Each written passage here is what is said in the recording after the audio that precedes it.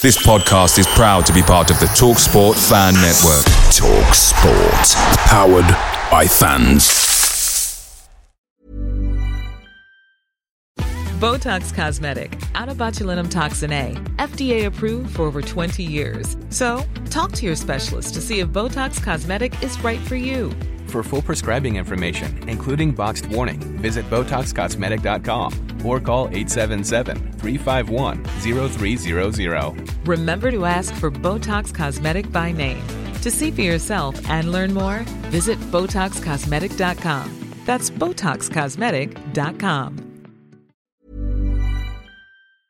The TalkSport Fan Network is proudly supported by McDelivery, bringing you the food you love. McDelivery brings a top-tier lineup of food right to your door. No matter the result, you'll always be winning with McDelivery. Order now on the McDonald's app and you'll get rewards points delivered too. So that ordering today means some tasty rewards for tomorrow. Only via app at participating restaurants. 18 plus. Rewards registration required. Points only on menu items. Delivery fee and terms apply. See mcdonalds.com. He's trained all week. He's only had a few sessions though, but he seems in good nick and seems fit enough. So he's certainly put himself up for selection, which is a good thing for everybody.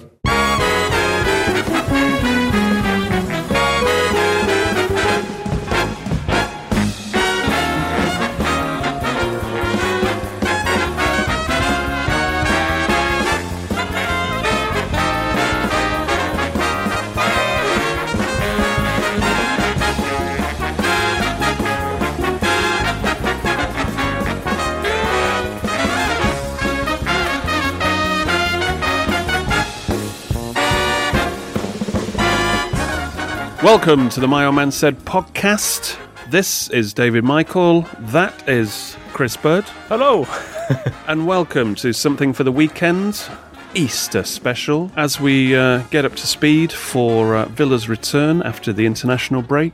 How are you, Mr. Bird? Are you rule of six in? I've found that I haven't got six friends anymore to rule of six. I've lost them all in the pandemic. I'm still going out as a rule of one. I prefer my own company, frankly. This is why we do the podcast, just to talk to each other. What a sorry state of affairs.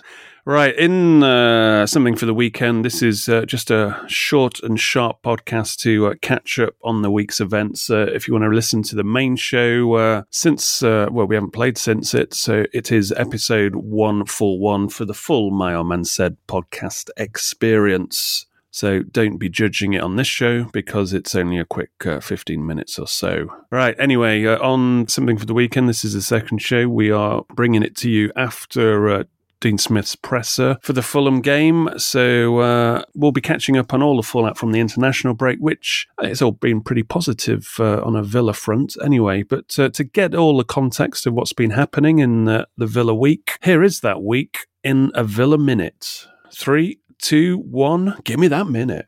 A week full of training for Jack Grealish is the headline of the Villa week. Courtney Hawes is back too, while Wesley continues to get his match fitness back with the under-23s. In the Baz and Wes striking duo, Bertrand Traore scores for Burkina Faso, and Trezeguet was also in action for Egypt in the African Cup of Nations qualifiers. Both finished top of their qualifying groups. Watkins and Mings both sit on the bench for England against Albania and Poland as England begin their Qatar World Cup campaign with a hat-trick of wins. After McGinn did something earlier in the international break that Dean Smith says he's never seen him do before, an overhead kick, the Scotsman scores another 2 goals for Scotland, albeit against the Faroe Islands, proving he's really Villa's secret weapon if he's played in the right position. Mili Jedinak returns from the jungle to look after lone players alongside new emerging talents, Adam Henschel, who joins after being head of talent identification at Doncaster. Smith states we're now pretty much at full strength, with even big man back very soon, Wesley, for the final 10 games. So one question remains: can Grealish's return inspire yet another 10-game winning streak? I don't know. Or I don't know. Okay, hard no. Okay, hopefully. Right, Dean Smith, very happy in the press conference to obviously have Grealish back in the fold. He seemed to... I think in that interview he did the day before, he suggested they knew that Fulham was the game most likely. You obviously factor in the buffer of the international break to. It's a bit of insurance, isn't it, that a player will be properly fit.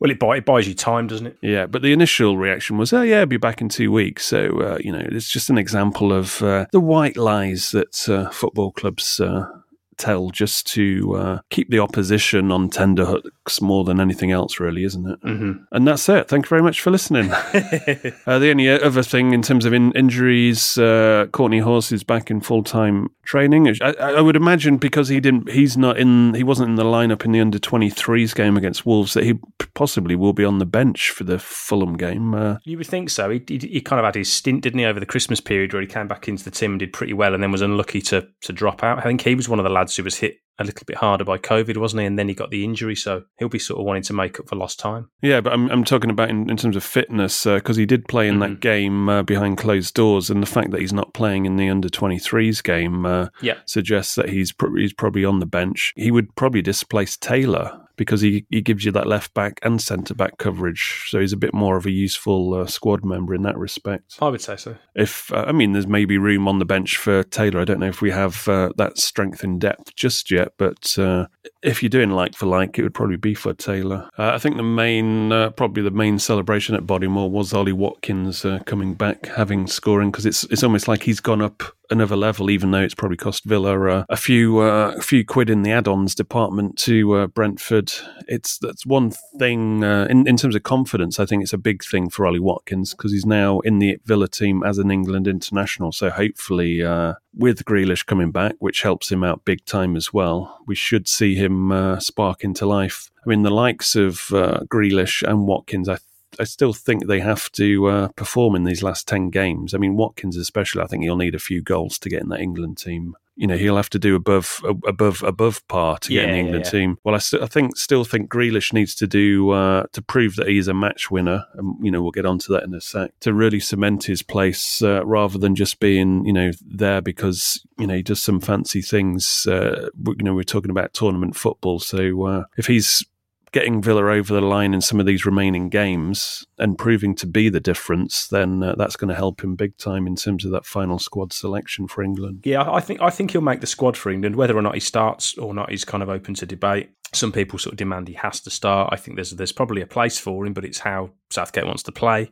Watkins, on the other hand, I think he's had an opportunity. They've had a look at him. They like the look of him. It's whether or not he, once they whittle it down and they get him, he can become a member of the squad that he thinks we really need to take him with us to this tournament. At the moment, I think he just wants to have a look at him, and it's a bit of a 50-50 for Watkins. So in terms of looking at Fulham, I think the good news is Watkins and Mings, they got that bit of action against San Marino, and then they sat out the next two games. When you compare it to McGinn, where Scotland were working him like a cart horse, 270 minutes plus stoppage time of action across all three games. Does that already put in an inbuilt excuse for McGinn? Oh, he's tired because of those. We can't carry passengers, so if he starts, he's got to be there. Although I would say with McGinn that potentially you could make the argument that he might have played himself into some form. He seems to have been a player with Villa traditionally that you get him up to speed by him playing games, and he's kind of not been playing particularly well of late in the Villa shirt. Whereas actually he saved his best form recently for Scotland, so hopefully he's got to coming back, confident, full of beans, and thinking, yeah, do you know what, I'm playing well here. Yeah, I think you bang on there in terms of giving him that spark back, and it's perfect timing, and adrenaline and confidence does compensate a lot for fatigue and can keep it at the door in certain respects. It just gives him a bit of momentum, doesn't it? Which is actually something that Villa have lacked for a while. But a fit McGinn with match sharpness and a bit of momentum and confidence, etc., can only be a good thing. Yeah, I don't know about the travelling logistics of Trezeguet and Traore, whether that will play into the hands of El Ghazi getting the nod in terms of starting at least. Yeah, possibly. We'll have to see on that. Anything else from the international break? I think the headline was North Macedonia, who only just came into.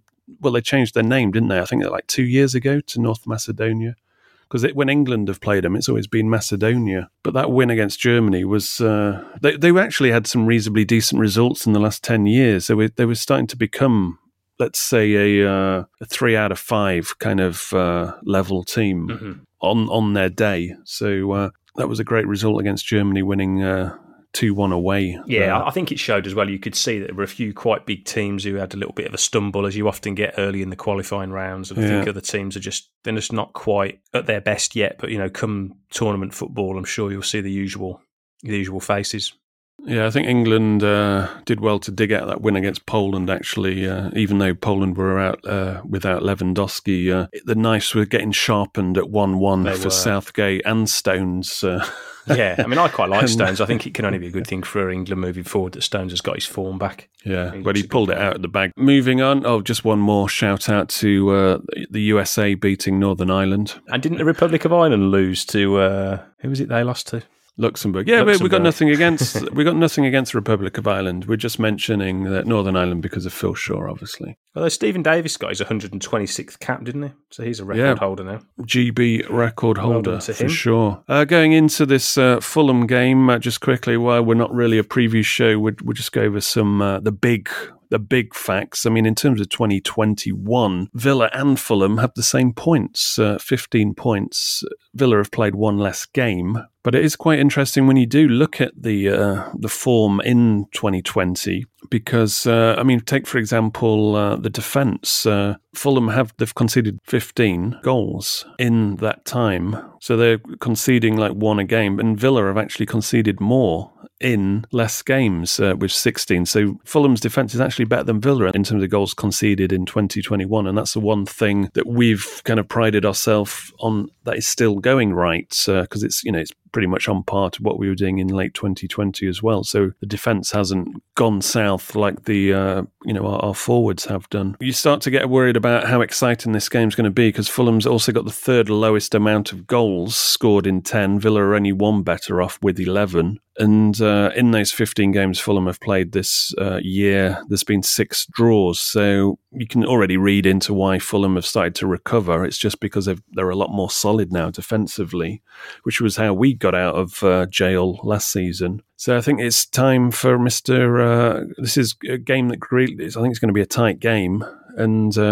Grealish could be the difference here if he turns up. I think so. I mean, I think Fulham are obviously, they've got a little bit of momentum, haven't they? Or certainly have. I think the international break probably came at a good time for us as we were on the downward. They were on an upward curve, and it might have lost a little bit of their momentum. Who knows? Certainly, the pundits see it as being a tight game. Yeah, in terms of Grealish cementing his place in the England setup, these are the kind of games. If he's the man that gets us over the line, because it will be tight, then that's the kind of player that an international boss kind of wants. But more importantly, we need to start kind of winning games again, because the key thing is we've got to end this season looking like a team going in the right direction, because you've got players you want to keep, you've got players you want to attract, and you've got to keep the improvement going forward, rather than are we now into a period where we just consolidate our position in the league, because I don't believe in that. I think the way we are set up with the owners we have, it's all about improvement. It's like compound interest. It's improvement upon improvement. I think so. Smith sort of said in his pre-match, didn't he, that he's given the players a target that has been set, and now they know what they're working towards. Now we don't know what that target is, but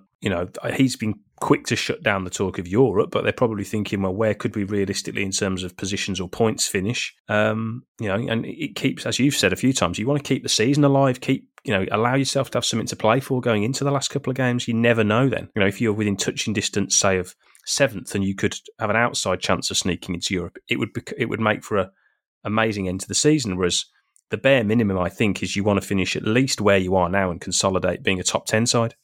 Yeah, well, I think it's also about performances, which is the key thing, because if the season stopped now and we start a new season, I'm sorry, but we are not starting that season as the team that finished 2020 when we were, sexy football, very good. Because, the recent evidence is 2021. So we will be carrying on that. And that's the danger here. It doesn't really matter where we finish. It's about performances. And because if you're suddenly playing and, creating chances, dominating games, and there's just a couple of missing things that you need. I don't know, maybe you need another finisher or whatever. Then you can buy that and then fix that in the summer window, and off you go with confidence that, yep, I think we've addressed the problem. But at the moment, we've got wholesale problems in terms of the midfield mix going forward and obviously being clinical. So that's what we're hoping for here. I mean, my concern about the Fulham game is Fulham have only got 8 games left. So that focuses their mind totally because they're fighting relegation. So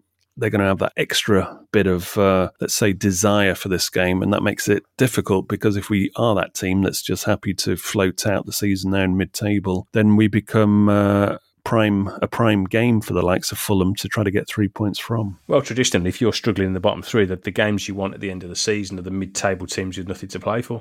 Yeah. As we found with, Palace, for example, and Everton last year. Well, and Arsenal to a certain extent. Yeah, I mean, we got a nice slate of teams actually in mid-table last season with nothing really to play for. Yeah. I mean, that is a problem with the Premier League, though, because of the imbalance of the status quo, and the top 4 are normally the top 4. Maybe there's a 5th team that's got a chance of scraping in at the end. And the relegation battle doesn't really extend across many teams nowadays, so there is a lot of mid-table teams with nothing to play for, so it is hard to keep it going. Mitrovic for Fulham managed to break the Serbian all-time scorer tally, which was it's pretty good considering his age as well. So he'll probably be fired up for this game, and always gives them a shout, I think. Well, he's a good finisher. He's kind of the opposite of Keenan Davis. When you remember when I was talking to him, streak. He's got that nasty streak. He's got that. I don't know, that desire that in his personality, which I think is the difference between Keenan Davis being, a real striker at this level, because, he's got attributes, Keenan Davis. I just think it's the mentality. And Mitrovic is kind of the opposite end of that spectrum, and he always gives you a tough game. Right, anything else to add to this before we disappear?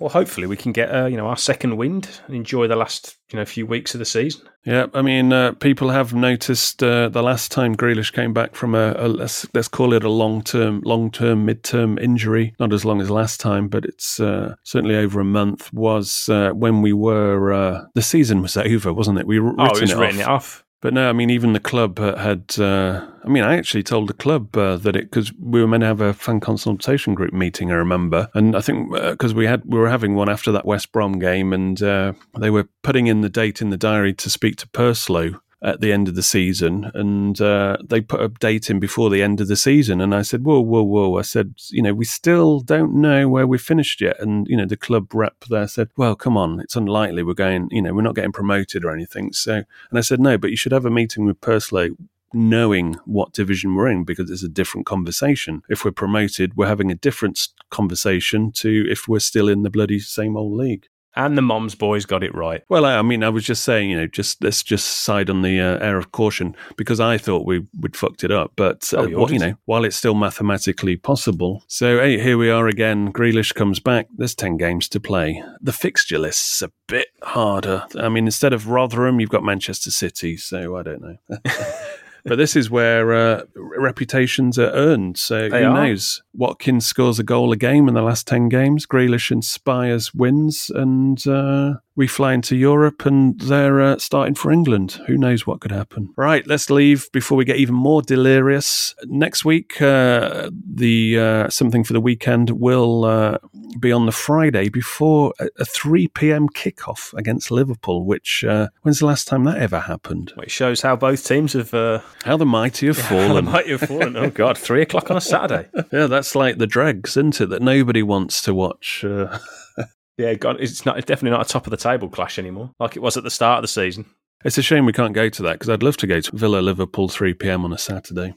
I mean, I did quite enjoy the last Sunday at 7-1, though, to be honest. Yeah. Well, yeah, no, there is that. It's a good way to finish one week and start the other. Don't forget to listen to the main show, episode 141, and the next episode will be coming to you early next week after the Fulham game. So please do subscribe on Spotify, Apple, and wherever else you get your podcasts from. And also, if you want to follow us on the designated Twitter address, it's at MyOldManSaid. My personal one is at OldManSaid. So there is a difference. There is 2 accounts. And also you can join the Mad Few Facebook group as well, which is dedicated to listeners of this show. So check out the link on the show notes for that as well. Right, until next week, thank you very much for listening, and it's goodbye from me, and it's goodbye from him. Goodbye.